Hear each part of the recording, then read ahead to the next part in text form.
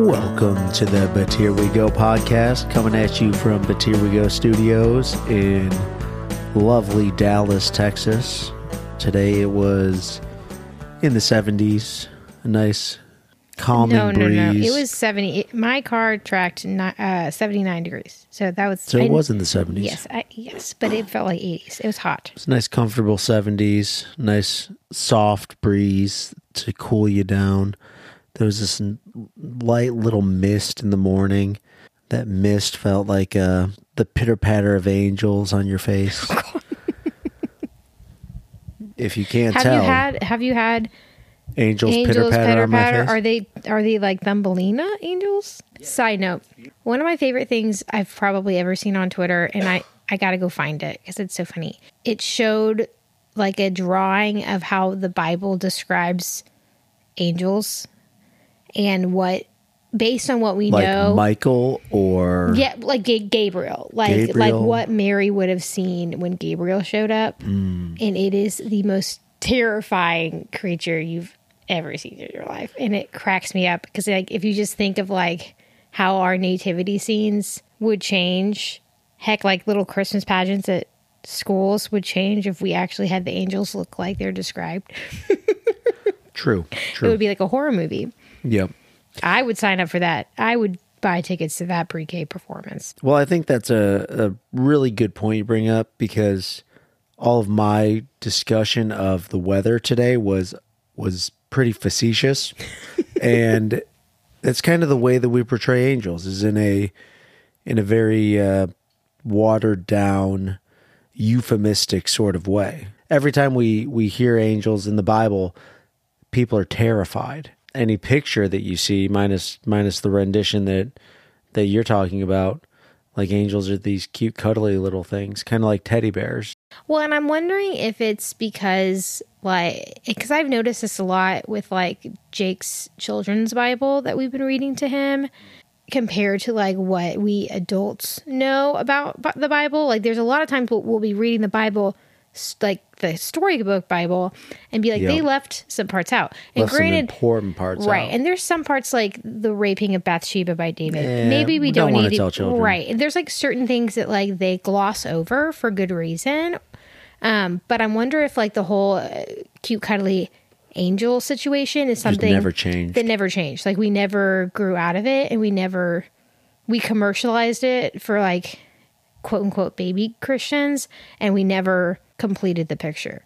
But I'm realizing if I've got an army of angels, like I'd rather have that army be look those like terrifying things. I'd rather have the army of orcs than the army of elves, just because like that fear factor. You know what I'm saying? Right. So that's a good comparison because they don't look anything like orcs, but they look terrifying. I'm going with the orc army of angels, not the elvish army of angels. But you got to hand it to elves, like they're pretty awesome. I'm wondering, and I'm sure a quick Google would determine this, but I'm wondering if J.R.R. Tolkien based the elves off like angel, like they're like, since it's all like an allegory, if they're like the angel equivalent. I don't know how the elves can get scary. That one elf queen lady, like she got freaky. That's a really scary scene like too. She scared me. Well, and what's funny too, and this is just more about the allegory, is there's man in Lord of the Rings, but then there's also hobbits. Yep. But like, and dwarves. You're right. Yeah. So that's a lot of like. Well, I guess elves look like humans as well. So how much of it is the allegory of, say, the Bible and of religion and of God? I don't think it's a straight allegory like Narnia is with like Aslan sacrificing himself on the stone table. Yeah. I don't think it's an exact. I think it's more of like biblical themes. But they don't copy, but they were friends. And so like there's certain things like the talking trees. There's talking trees in both. Yeah, and what are the talking trees? They play a very significant role in the Twin Towers. I was reminded that there is a talking donkey in the New Testament, and I had forgotten about that thing. Yeah, you'll have to point that out to me. I'll Google it. I don't remember. I don't think people talk about it very much because it's like, what the heck is this talking donkey? Yeah, but that's like one of those things where it is God basically talking through a donkey, right? Kind of like he talked through a burning bush. is that not talking through a tree? Okay, so in Numbers chapter 22, verse 28, after Balaam starts punishing the donkey for refusing to move, it is miraculously given the power to speak, and it complains about Balaam's treatment. And I think I recently read, I was reminded about this because it was a book on like biblical womanhood, because Deborah was one of the great, or was she's considered a major prophet, right? Or is she a minor prophet? I feel like Deborah's a major prophet. I don't know. Okay, she's a prophet. She is a prophetess. She made the cut to be in the children's Bible, which means she's pretty important. Right, I'd say she's pretty major then. There are no minor prophets in the children's Bible. Jonah. Is he considered a minor prophet? I'm pretty sure. I will say this, and we don't have to go too much into this because this may be controversial for some. I found out recently that it's more common within Christianity to assume that the book of Jonah is satire than literal. And that kind of blew my mind because that was not how it was taught to me. Anyway, back to either way. Balaam's donkey. The book I was reading was about biblical womanhood. It was talking about Deborah because a lot of the times, and I was told this too growing up, a lot of pastors will say that Deborah is not like a knock against womanly submission because the Lord just chose Deborah to be a prophet because there were no and she submitted to that choosing. No, there were no good men available, so God had to use a woman. And this author was like, that's kind of a stupid answer because God used a talking donkey. So if he wanted to like talk to somebody and lead the people of Israel from not a woman, he could have easily figured that out. He even says, if man will not praise him, the rocks will sing out. Right, there you go. And when was the last time you saw a talking rock? That would be a never, sir. I study rocks for a living. I've never met a talking one. How do we start talking about talking donkeys? Narnia and yes, Lord of the Rings. Narnia, Lord of the Rings. Was not planning on talking about this, but are you looking forward to, are you even aware of the fact that there is a new Lord of the Rings television show coming out? Yeah, I heard that. Are you excited? Are you a Lord of the Rings fan? I bet it'll slap. Do you like the Lord of the Rings? I like Lord of the Rings. I've never read them. Have you read them? No. Okay. I didn't start reading until college. You just did not read a single thing. Only when forced. I think that I finished maybe 2 books throughout high school. Catcher in the Rye and Of Mice and Men. Maybe Old Man in the Sea, but I think we read Old Man in the Sea in class. God, I hate that book. Yeah, like... It's rough. I'll take that back. I did do the summer reading. I've always wanted, and again, I'm just strange, but I have always really admired Stephen Colbert for a lot of reasons, but I just love how into Lord of the Rings he is, and I've always just wanted to be into something? Specifically the Lord of the Rings, and I don't know if it's just because I enjoy being a nerd so much, and that I feel like is super nerdy before going to full out Dungeons and Dragons or whatever. But he always talks about the Silmarillion, which is that's the encyclopedia.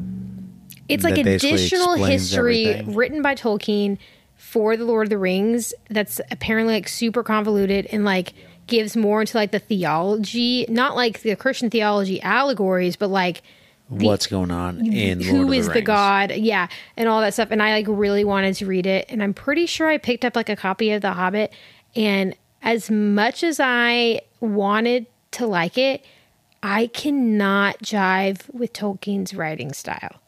I cannot follow along. And so I stopped after 5 pages. I was depressed. I really wanted to like it. It was so bad it depressed you. I'm a reader, so I like to read, and I assumed that I would be really into this.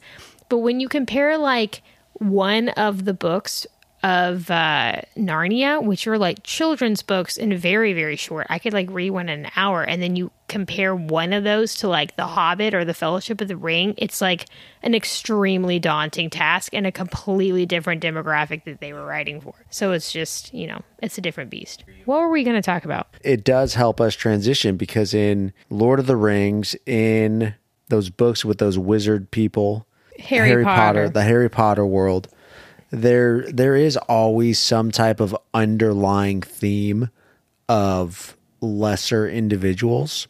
The one thing that I always remember from, I think it was Fellowship of the Ring, the dwarf, he was like, he always felt like he had a chip on his shoulder, and the humans didn't like him, and it always like felt like he was like fighting to be considered equal. And the one thing I remember from Harry Potter is Dobby, and are they goblins? He is a house goblin. House goblin, sure. Which are basically, they're slaves. Right. And I think you told me that Hermione in the books didn't make the cut for the movies. Oh, there's this huge subplot of her trying to free all the house goblins. It's like there's like a great exodus. There's like a whole story of the exodus of house goblins within the Harry Potter book series. And it seems fitting that this week, when this is being released, tomorrow, so this will be released Monday, on Tuesday is International Women's Day. International Women's Day, I did not know about it until I went international, meaning when I was in Iceland. Do they make a big deal about it over there? It was actually the Polish students who made a big deal of it. Interesting. And they kind of indoctrinated all of us, taught all of us dumb Americans what International Women's Day was, and like made a big to-do about the whole thing to make sure everybody knew about it and started to think about it. And it really is a very large international holiday. I had no idea. Celebration. I truthfully hadn't heard about it until like after college. Well, I want to say on this podcast that I am thankful for you. Aww. And for all women, but most importantly, you as my woman. I don't like that. Correct. Not as if I own you or possess you, right. but you are my wife, and we are partners. Right. We're one flesh. International Women's Day. So what's your experience with International Women's Day? I have literally zero experience with International Women's Day. Is there a National Women's Day? No, it's just International Women's. And I think that do I get a present? Right there. Do you want a present? No. Okay. I'll get you a present. Maybe I won't, since you said no. I don't know. We'll figure it out. But I think that that's part of the problem. The fact that the U.S. does not really think about International Women's Day. I don't know why. Maybe because it's not a federal holiday, so like no one gets the day off. So like, I mean, if you looked at a calendar, there's so many freaking days for everything. So it may just get like forgotten about. Just, there's so much stuff. And it's also in between. It's like in the middle of Lent and St. Patrick's Day and there's just a lot of random holidays around this time. So maybe that's it.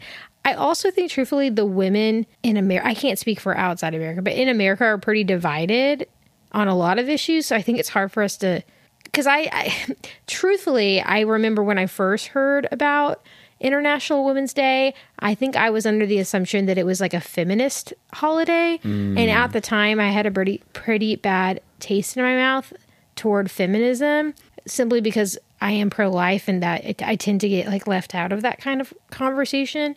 So I think that was kind of my mentality toward it. But now, I would love to celebrate it. I just don't know how one celebrates that, especially as a woman. Like, I am a woman, so it's hard to do I celebrate myself? So there's a few different things. Oh, you looked it up. There is a internationalwomensday.com, which I think is like the organization behind that, like supports a lot of efforts with International Women's Day. I can't tell. And I am, even though I was exposed to this 10 years ago, obviously we've never really celebrated it, which is my problem. I should have done that. But it's still a learning process for me. I think the hashtag break the bias, they are putting that all over the webpage. What bias are we breaking? The bias that women are lesser. Oh, yeah. We should definitely break that. So let me just read this. Imagine a gender equal world, a world free of bias, stereotypes, and discrimination, a world that's diverse, equitable, and inclusive, a world where difference is valued and celebrated. Together, we can forge women's equality. Collectively, we can all break the bias. Is this like their new campaign, or is this their campaign every year? Oh, I don't know. Okay, because you haven't been keeping up. Celebrate women's achievement. Raise awareness against bias. Take action for equality. I will say this. I have experienced bias towards me because of my gender. And in very, I would not go so far as to say like microaggressions, but like in very innocent ways. So it wasn't like I was never like... Maybe ignorant ways. Well, right. Like I was never in a toxic or like abusive situation because of that. But like, especially like I was in real estate for over 10 years in some capacity and in different jobs. And it, at least in Dallas, it is still a very like white male driven and run like industry, which I knew that getting into it, but it was like the jobs are very segregated. Like there are like property management is typically women and they typically don't have a lot of men. And then sales and like leasing is majority men. And it is extremely hard for a woman to get into that because it's purely networking. Like that is how it's commission only. You like eat what you kill. Like if you don't play golf, like you're not making deals. And like those are very stereotypically like men dominated things. And you talk a lot of shop, but then you also have like quote unquote locker room talk that they don't necessarily want woman. Right. But they don't necessarily want like women around when those conversations are being had. So then that excludes women from those conversations and thus from those money-making opportunities. Yeah. So that I saw that like firsthand a lot. Similarly, like I would be with coworkers who were male and they would start making inappropriate jokes or whatever. But then they would turn to me and be like, earmuffs, Allie. Like, you don't need to hear this stuff, which on one side of the thing, I was appreciative that they were like, hey, like this is inappropriate. Recognizing that they were being inappropriate. Right. But then on the other side of that, they were excluding me from a camaraderie situation and they were still being inappropriate. Yeah. So they were recognizing their problem, but continuing that problem and only exacerbating it by excluding you. Right. And so they were saying, hey, this isn't inappropriate for us. This is inappropriate for you because you're a woman. And I had a conversation with them about it. And they apologized. And they're my friends, so it's fine. It wasn't fine, but it was a good conversation. But so it's like little things like that like in the grand scheme of things, like no one was hurt in that situation. But those things, when they happen over and over again, like that, I mean, especially from like a job situation, that eliminates people from equal opportunities to make money. Mm-hmm. And like that is a major problem. And that creates those two different paths of, I read a story once that basically said one of the ways that people can move up in their companies and build that camaraderie is through drinking to the point of like intoxication and really like having those moments where they can feel like peers and feel a bond, which ultimately could help them get to the C-suite or whatever level of business they're shooting for. And whether it's unrecognized bias or not, typically, especially like in my industry, men are doing that with other men. And some of that is for like, you know, it would be probably inappropriate for a male employee to drink to intoxication with the female employee. Like that would be complicated.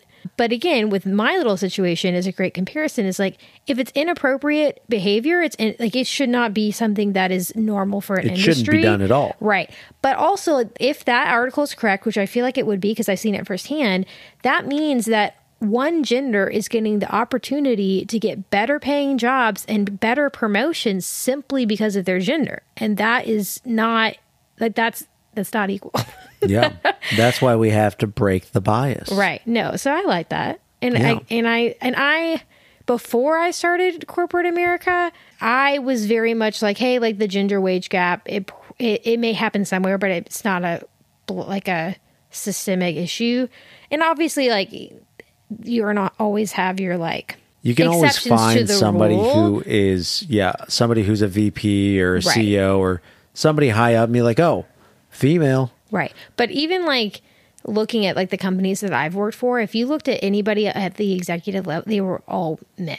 Yep. Every single last one of them. And there were some very hardworking women there who'd been there for decades. Yep. But everyone in the executive were men. So, don't want to sit here and belabor this, especially since we're two ignorant people talking about International Women's Day. Obviously, you're I'm a woman. I have you some know a lot expertise. You have some expertise on the women part of it. Right. But not the international part. The international and the day part of it. Those are a little hazy. But I wanted to make sure I made a call out to our 5 listeners. Some of which are women. Those that will listen before Tuesday, make sure that you celebrate yourselves. Make sure that you call out that it's International Women's Day. Help bring awareness to our unaware country. And if there's a man listening, do something to celebrate and empower the women in your life. Way to go, Joe. Hey, thanks. Do you want to pop into my special segment that you have no idea what it is? Let's pop into the Surprise Joe segment. Right. So this could utterly fail. We'll see what happens. We're excited. I think it could be fun. So what I did is the Oscars are coming up.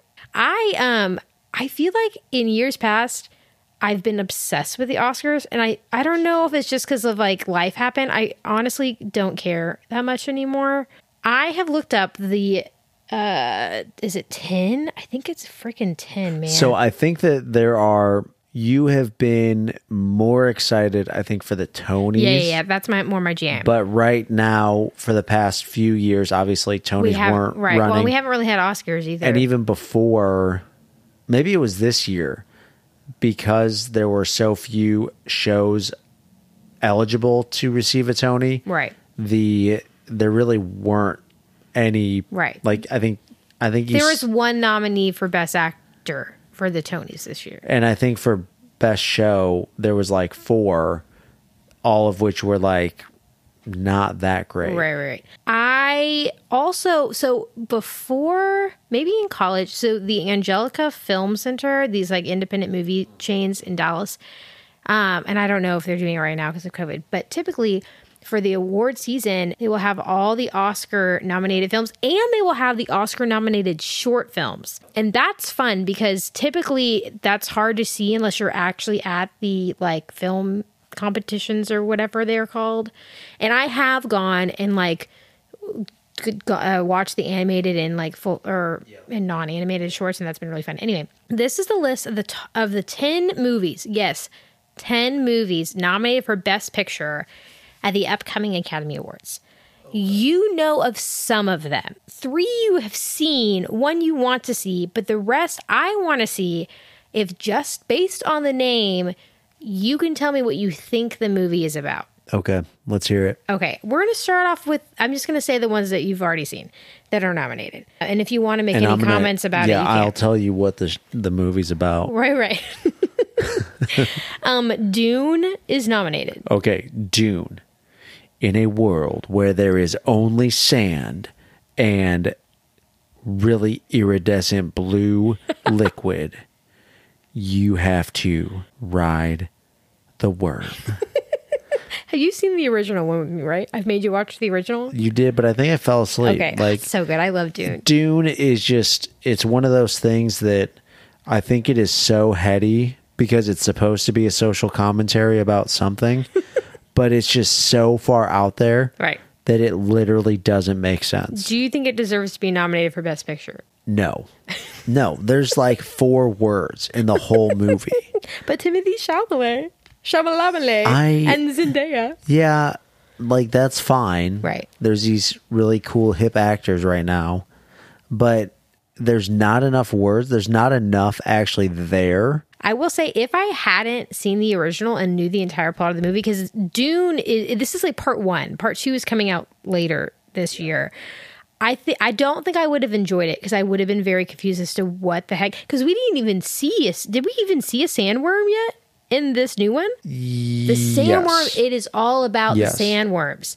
And so if I hadn't seen the original, I don't think I would have liked the new one. I will say there were a few plot points that I didn't see come out very clearly in the original that they did a much better job with. But overall, I would not put it into Best Picture. I would give it Best Cinematography, but I would not say it is a Best Picture nomination. Okay, that's fair. The next one is West Side Story, which we literally watched last night. So West Side Story is all about the Jets and the Sharks. They don't even mention the Sharks. They mention it once. We don't even know. You only watched like half of this movie, We don't even know who the other gang is. Don't the Sharks have their own song? They did mention... No, they did... Why don't the Sharks have a song? Well, they have a song. It's just not called the Shark Song. Well, they need a song where they mention being sharks. They also mentioned a third gang called the Egyptian Kings, which I do not remember being mentioned in the original. I think they mentioned another one as well. Really? Yeah, there were a few. I want to see that musical. The musical of the gang who's like, we don't care. We're just trying to do other stuff. Also, an Egyptian king is a pharaoh. So get your name right, Egyptian Kings. In the 1950s, when the slums are being taken down, what is left to do for the poor and the powerless but fight each other while the rest of their world crumbles? Okay, that's dark. I struggle with this one. Spoiler alert, In the Heights was not nominated. And neither was Tick, Tick, Boom. This is something that maybe is wrong, maybe is controversial, maybe is part of what people are complaining about. But when you think about In the Heights and West Side Story, very, very similar storylines about immigrants trying to make their way in America. Again, very controversial thing I'm going to say. Steven Spielberg, he's white. Steven Spielberg does basically all his movies with the same cinematography, the same little flashy eye things, and the lens glares and stuff. He's not the only person. He's not the only person, but literally all his movies have it. And that's fine. Okay, he's got this cool style, but he's already been recognized for it. Right, so you're like, and he you don't hasn't need done another anything Oscar. new. Yeah, this isn't new. You're recreating a already told story, adding lens flare. Do you think there should be a separate category for Best Picture Revival? Best remake of a movie. And then move that over there. Maybe. But I think with all of the big push that the Oscar said, oh, we're going to make all these new rules for Best Picture, that you have to have all this diversity, equity, and inclusion in there.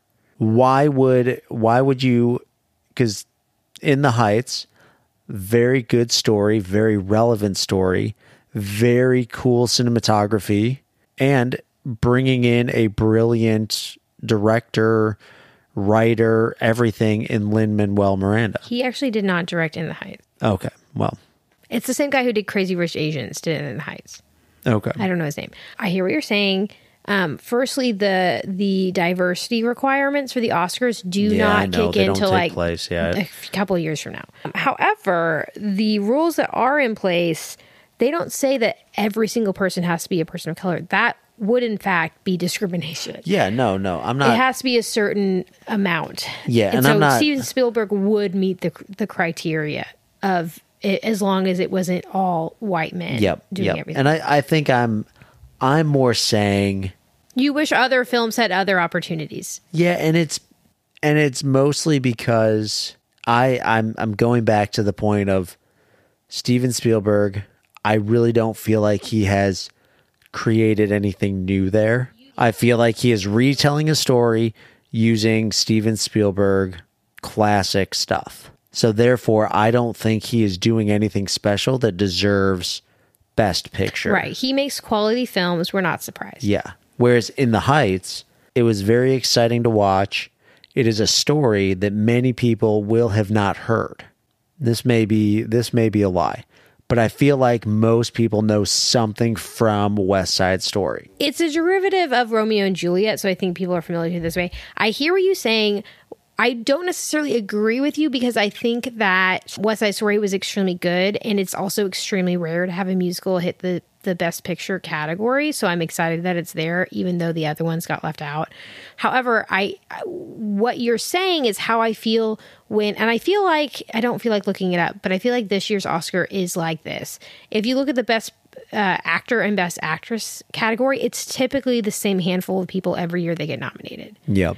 And you're like, look, like there were other films and like y'all are literally getting nominated every single year. So like now I'm like, which honestly may be why the Oscars don't get as much people to watch it anymore, is because you're literally watching the same people win awards over and over and over again. It's a hard balance to make, is because like obviously they may be deserving of it, but at a certain point, like no one likes to see the same person win all the time. I think that there's a little bit of an analogy we can make here with the Winter Olympics. If we look at Shaun White, he was awesome, won 3 golds over his... But we don't care about Shaun White anymore. 5. Yeah. We want to see the next 15-year-old who's going to be the next Shaun White. But not to that point like we're over Shaun White. Like Shaun White doing amazing Shaun White tricks, those are not necessarily pushing the boundary. I see. That is, like, I will gladly watch Shaun White do a great run every single day. Like, that's fun, that's enjoyable. That's Steven Spielberg. Steven Spielberg is not pushing the boundary. And that is, and maybe that's me not understanding the Academy. Like, he has gotten his award way back when for E.T. He has done no more for you. He's done a bunch of others. He's like done new stuff, but now it's like, okay, what new stuff is there? Hear me say this, and then we can move on. Yeah, we got to move. We've got 8 more to go. If Carlos is listening to this, don't text me. But I'm not a big fan of the original West Side Story. I think the original West Side Story is boring. Again, hate me all you want. It's just not my jam. I think obviously I can appreciate it for being a good musical. It's just not my thing. Watching the new West Side Story made me like West Side Story because it was such a different take on it. Were all the songs the same? Actually, no. They actually took some liberties with some of the songs, which was really interesting. Half of the movie is in Spanish with no subtitles. That is a really interesting creative choice to make, especially because I live in Texas and I took 5 years of Spanish and I still didn't know half the crap that they were saying. And then also, there was a lot more character development and story arc in this new one that did not exist in the other one. So this really was an extremely modern retelling of the classic musical that I thought was really significant. And I don't know what best directors are, because I don't know if he's nominated. He probably is nominated for best director, but from a best, like, take Steven out of it, from a best picture perspective, it's an extremely, like, if you go down the list, cinematography fantastic, acting fantastic, dancing fantastic, costumes fantastic, everything. Like, I did not see a single thing wrong with that film, and that's what I'm looking for, because there's typically, and again, I'm not an expert, but there's usually a film or two every year that's nominated that I'm like, how in the world did this movie get nominated for Best Picture? Like, this one actor was terrible, or I saw a boom mic in a scene. Like, I think West Side Story, I don't know if I want to say it's perfect, but I did not see a single thing wrong with it. And so for that reason, I understand why it's nominated for Best Picture. I hear what you're saying. I think previously you've said that when you think of Best Picture, you expect them to kind of to be nominated in every other category. Correct. Yeah. And I don't remember if West Side Story is, but I think that it is. Okay. Well, because I thought you said earlier that nobody is really nominated across the board. No, there's a lot of movies that are nominated across the board. What's weird is, like, so Andrew Garfield is nominated for Tick, Tick, Boom for Best Actor, and Tick, Tick, Boom is not nominated for anything else. That's weird. That is weird. So that's almost guaranteeing. This is weird because I feel like it's like you can predict this stuff. Andrew Garfield will not win Best Actor because of that. And so it's like you can kind of tell, or like if a movie, their only nomination is for Best Song, typically why a production company will do that is simply they know they're not going to win. It's so they can say, hey, this is an Oscar-nominated movie, and just blanket that statement for marketing purposes. They won't tell you which it's nominated for, like sound editing, but it is now an Oscar-nominated film, and that makes people will pick, like, buy a movie if it's Oscar nominated for anything. Yep. Well, we digress. We can move on. Okay. The next one and last one of the ones that you've seen is Don't Look Up. Don't look up. Which don't look up.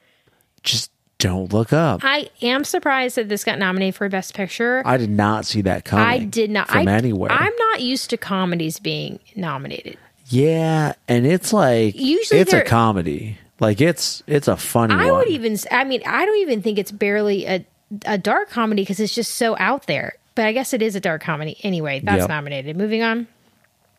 No, I just need to tell everybody first. Like, if you haven't seen Don't Look Up, you have to. And it's just such a social commentary on today. This is an allegory for climate change. Right. And we talked about it, I think, on a previous podcast, but Timothée Chalamet's prayer at the end I love it. It's awesome. It's so good. It's so good. Again, Timothée Chalamet, is he nominated twice for Best Actor? Because he should be. He's been Best Actor in 2. He was like barely a supporting actor in that bit. Okay. But it was great. The next one, you've heard of it. You want to see it. Yeah, The Dog Show. The Power of the Dog. Believe it or not, Joe, it is. You said it's the favorite. It's the front runner to sweep. In a world where there are no electronics, the 1800s, living on a ranch and figuring out how to do life when your child is slightly more effeminate than everybody else. It seems like that's what the movie's about. Do you think there's a dog in it?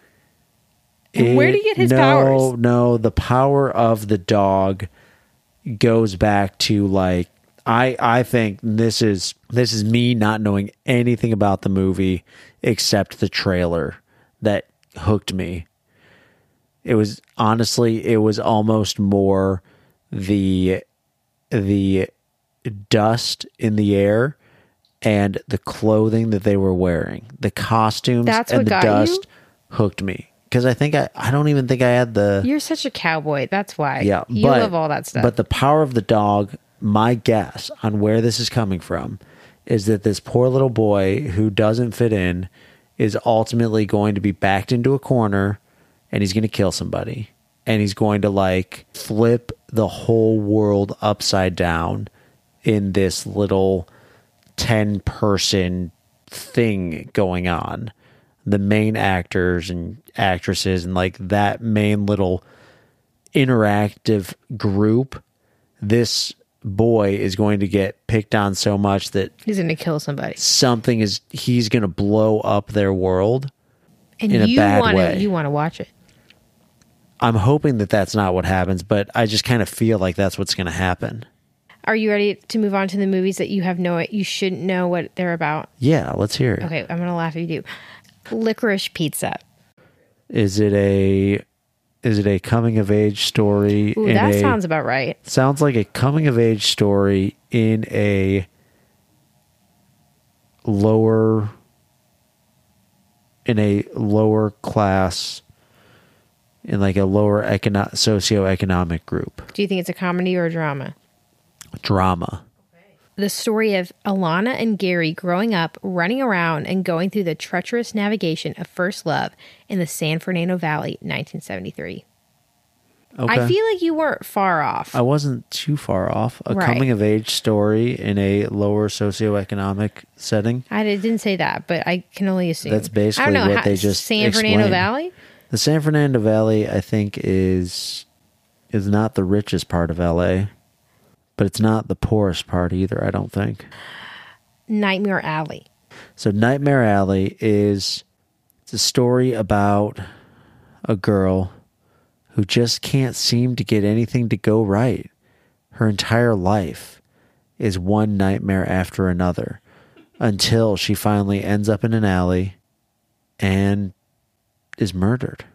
An ambitious carny with a talent for manipulating people with a few well-chosen words hooks up with a female psychiatrist who is even more dangerous than he is. Why is that nominated for Best Picture? I don't know, but it's Guillermo del Toro. He's I think he's a director. He's the carny. He's a famous director. He did Pan's Labyrinth and a lot of these other like weird, dark, twisted movies. I'm thinking of, there's a guy who he was in, I can't remember any of the movies he was in now, but that's who I was thinking of. Oh, I don't know. Benedicto. Yes, the guy who played the bad guy in James Bond. Okay, moving on. King Richard. King Richard is about King Richard and all of the murdering he did to his wives. That was King Henry VIII. King Henry. No, King Richard is about Venus and Serena Williams' dad. I don't know how he became a king, but I have literally looked at the poster. I know, I was kind of surprised. No, I think we watched the trailer. We watched the trailer on Netflix. So Will Smith plays King Richard, and because they had the Golden Globes recently, and he won and beat Andrew Garfield for Best Actor for King Richard. So it's typically whoever wins the Globes is like a shoe-in to win the Oscar. However, sometimes they'll flip it. Okay. Drive My Car. Drive My Car. Again, this is one that I feel like I've seen. Has to do with young love. There's a boy. He has to drive the car. Something happens, and he needs to get that car from point A to point B. And he needs to do it fast because life depends on it. Okay, so this is interesting because it's actually a foreign film. And what's interesting about that is there is a Best Foreign Film category at the Oscars. And so when a foreign film is nominated for both foreign film and Best Picture, like that's a big deal. Ooh, and so this is one of those. spicy. And I guess the most recent time that happened was Parasite. And Parasite. that is a weird... I still have like nightmares about that movie. Did Parasite win both? I feel like it did. It's a foreign film. So typically if a foreign film is nominated for Best Picture, it's also nominated for Best Foreign Film. Anyway, I don't feel like Googling it. So this is a Japanese film, and it says, after his wife's unexpected death, Yusuke, a renowned stage actor and director, receives an offer to direct a production of Uncle Vanya in Hiroshima. There he begins to face the haunting mysteries his wife left behind. That has nothing to do with cars. No, it isn't. Belfast. Belfast. Yes, Belfast. Okay.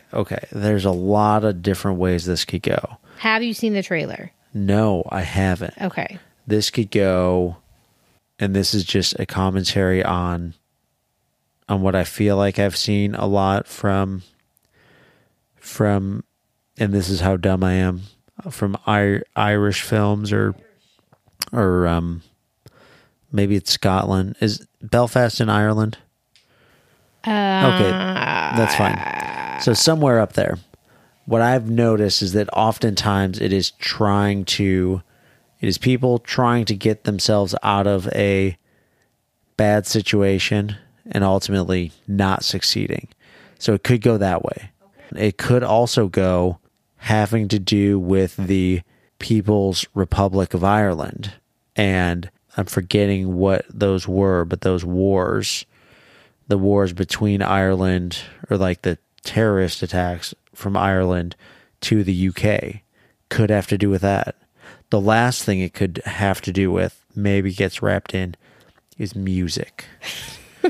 Because of the Irish music punk scene? There's a band, I think, named Belfast. Okay. So I'm going to read you the little blib, and then I'm going to read you the big blib, because I feel like... Because it's all of the above. Well, so the little blib is a young boy and his working-class Belfast family experienced the tumultuous late 1960s. Oh, wait, so this is what I think is funny. When I hear that, I'm like, oh, just, like a run-of-the-mill little, just dealing with the 60s. And I don't know if that's just because I'm dumb or because I only know the 1960s from America. This is the big blip. Let's hear it. Belfast. 15th of August, 1969. Surrounded by sporadic violence and growing danger, 9-year-old Buddy finds himself confronted with the ugly reality of sectarian conflict. And as the suffocating stranglehold of increasing turmoil tightens around his once peaceful working-class neighborhood, Buddy tries his best to understand the troubles, which is capitalized. After all, someone must be responsible for forcing people to flee their homes.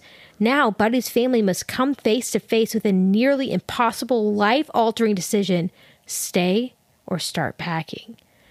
Should I stay or should I go now? That was a very vastly different, if I go, there will be trouble. I would, based on the first summary, I would not have watched this movie. The second summary, now I'm like, well, freaking dang, what happened in the 60s in Ireland? I would watch that movie. Right? Although... summaries are important. Here's the thing.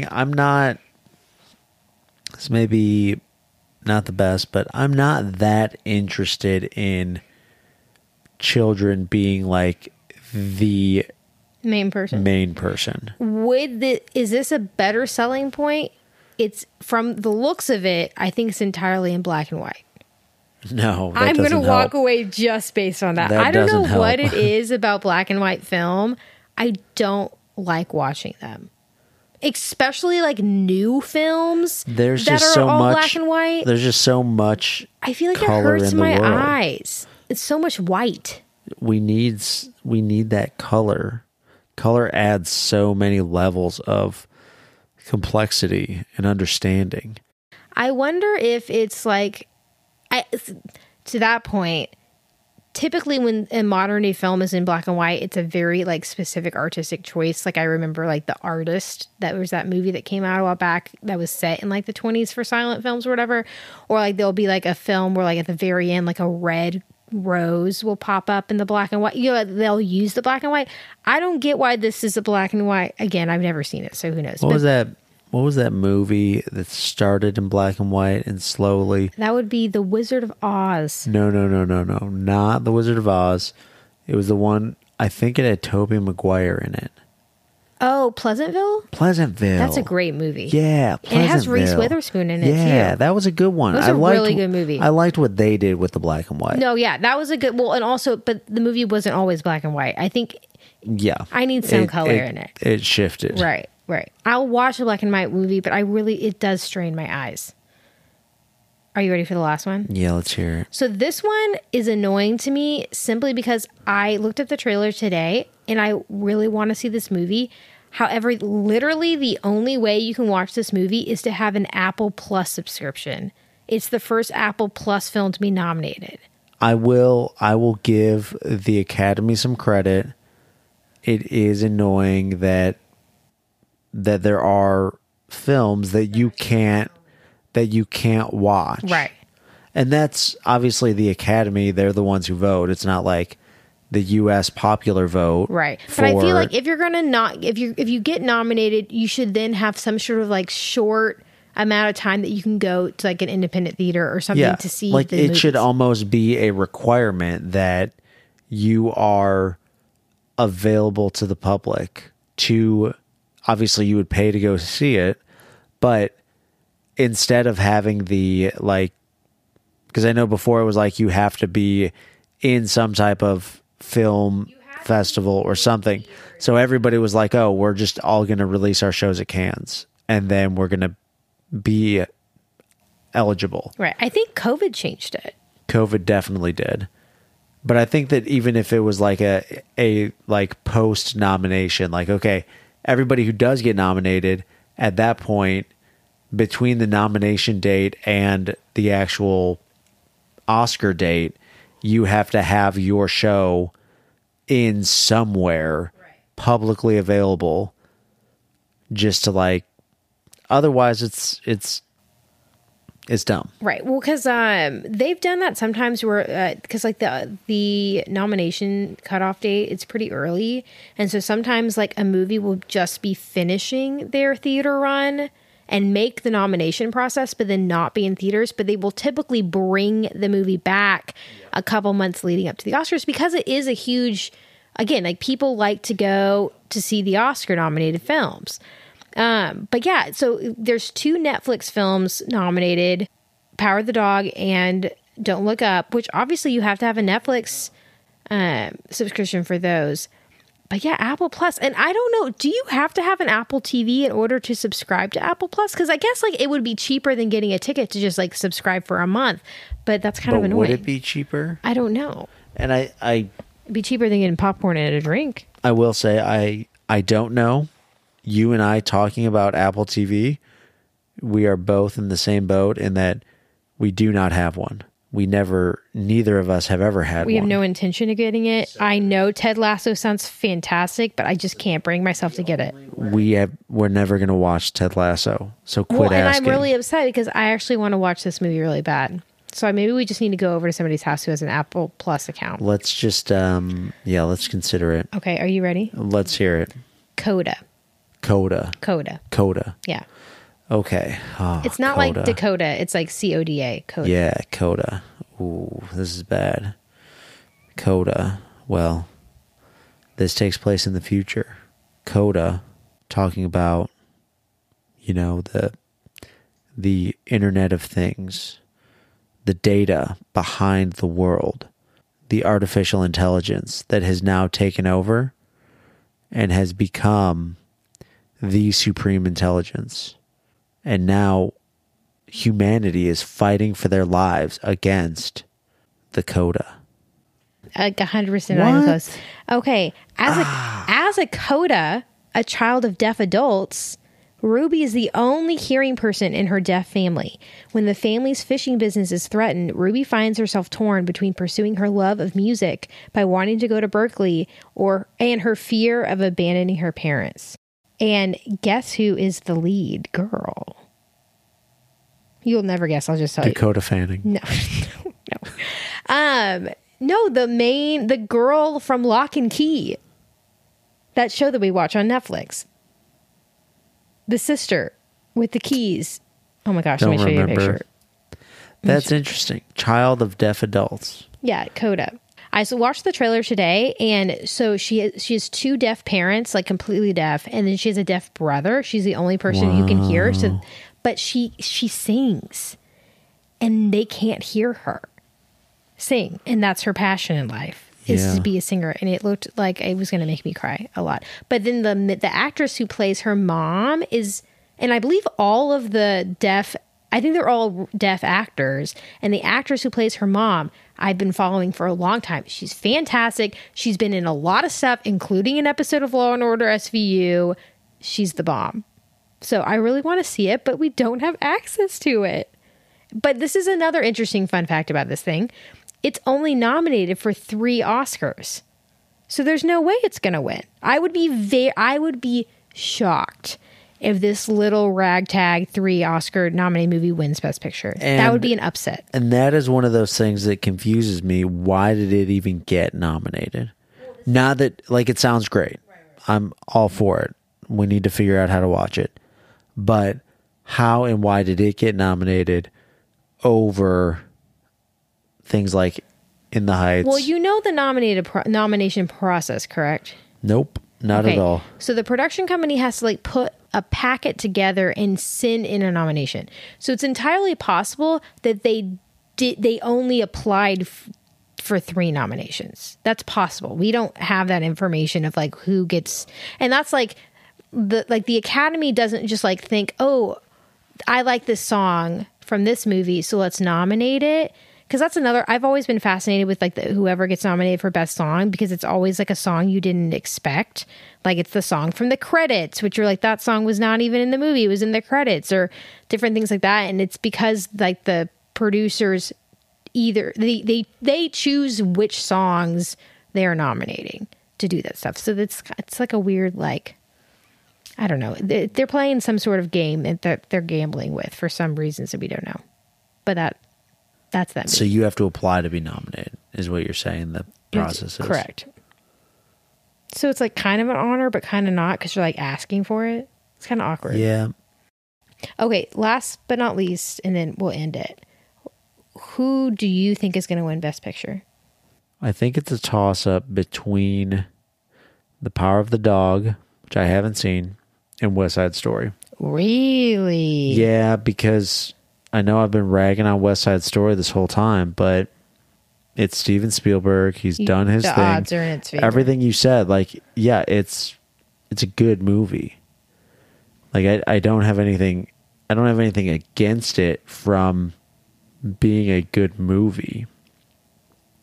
I just have something against it in that I kind of feel like I had already seen all of it. And that is what I don't like about it. The Power of the Dog, I only say that because it's the only other one I'm familiar with, and you say that it's up there.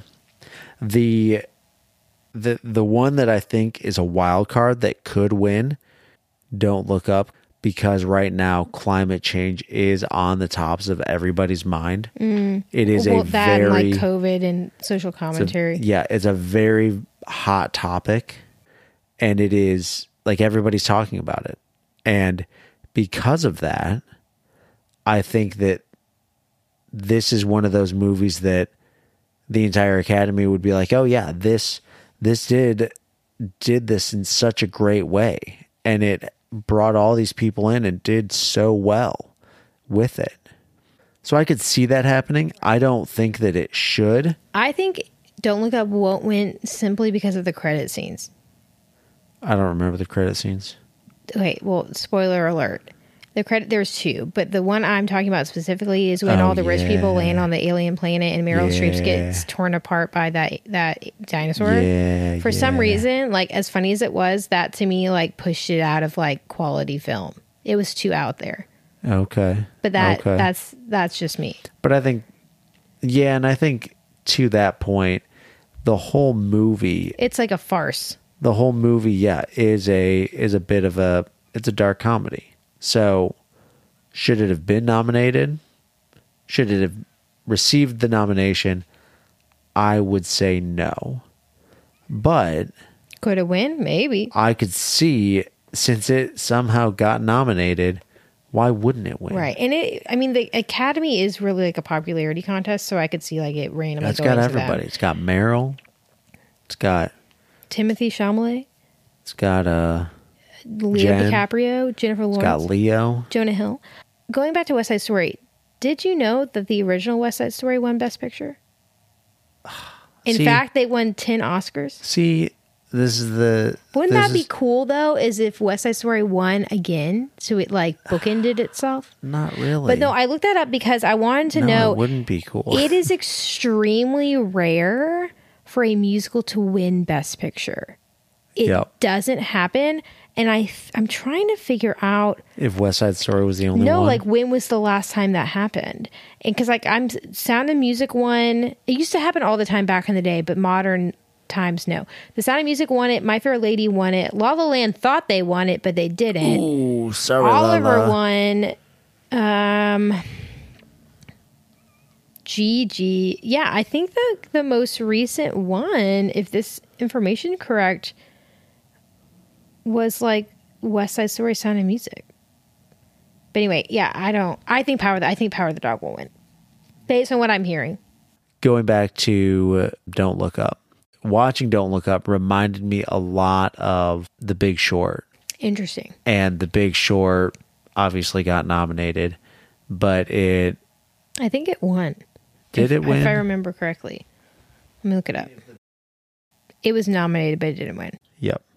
But if that can get nominated and have that same like comedic commentary on a very real problem, which maybe Don't Look Up is doing. Obviously, it's doing it in some way.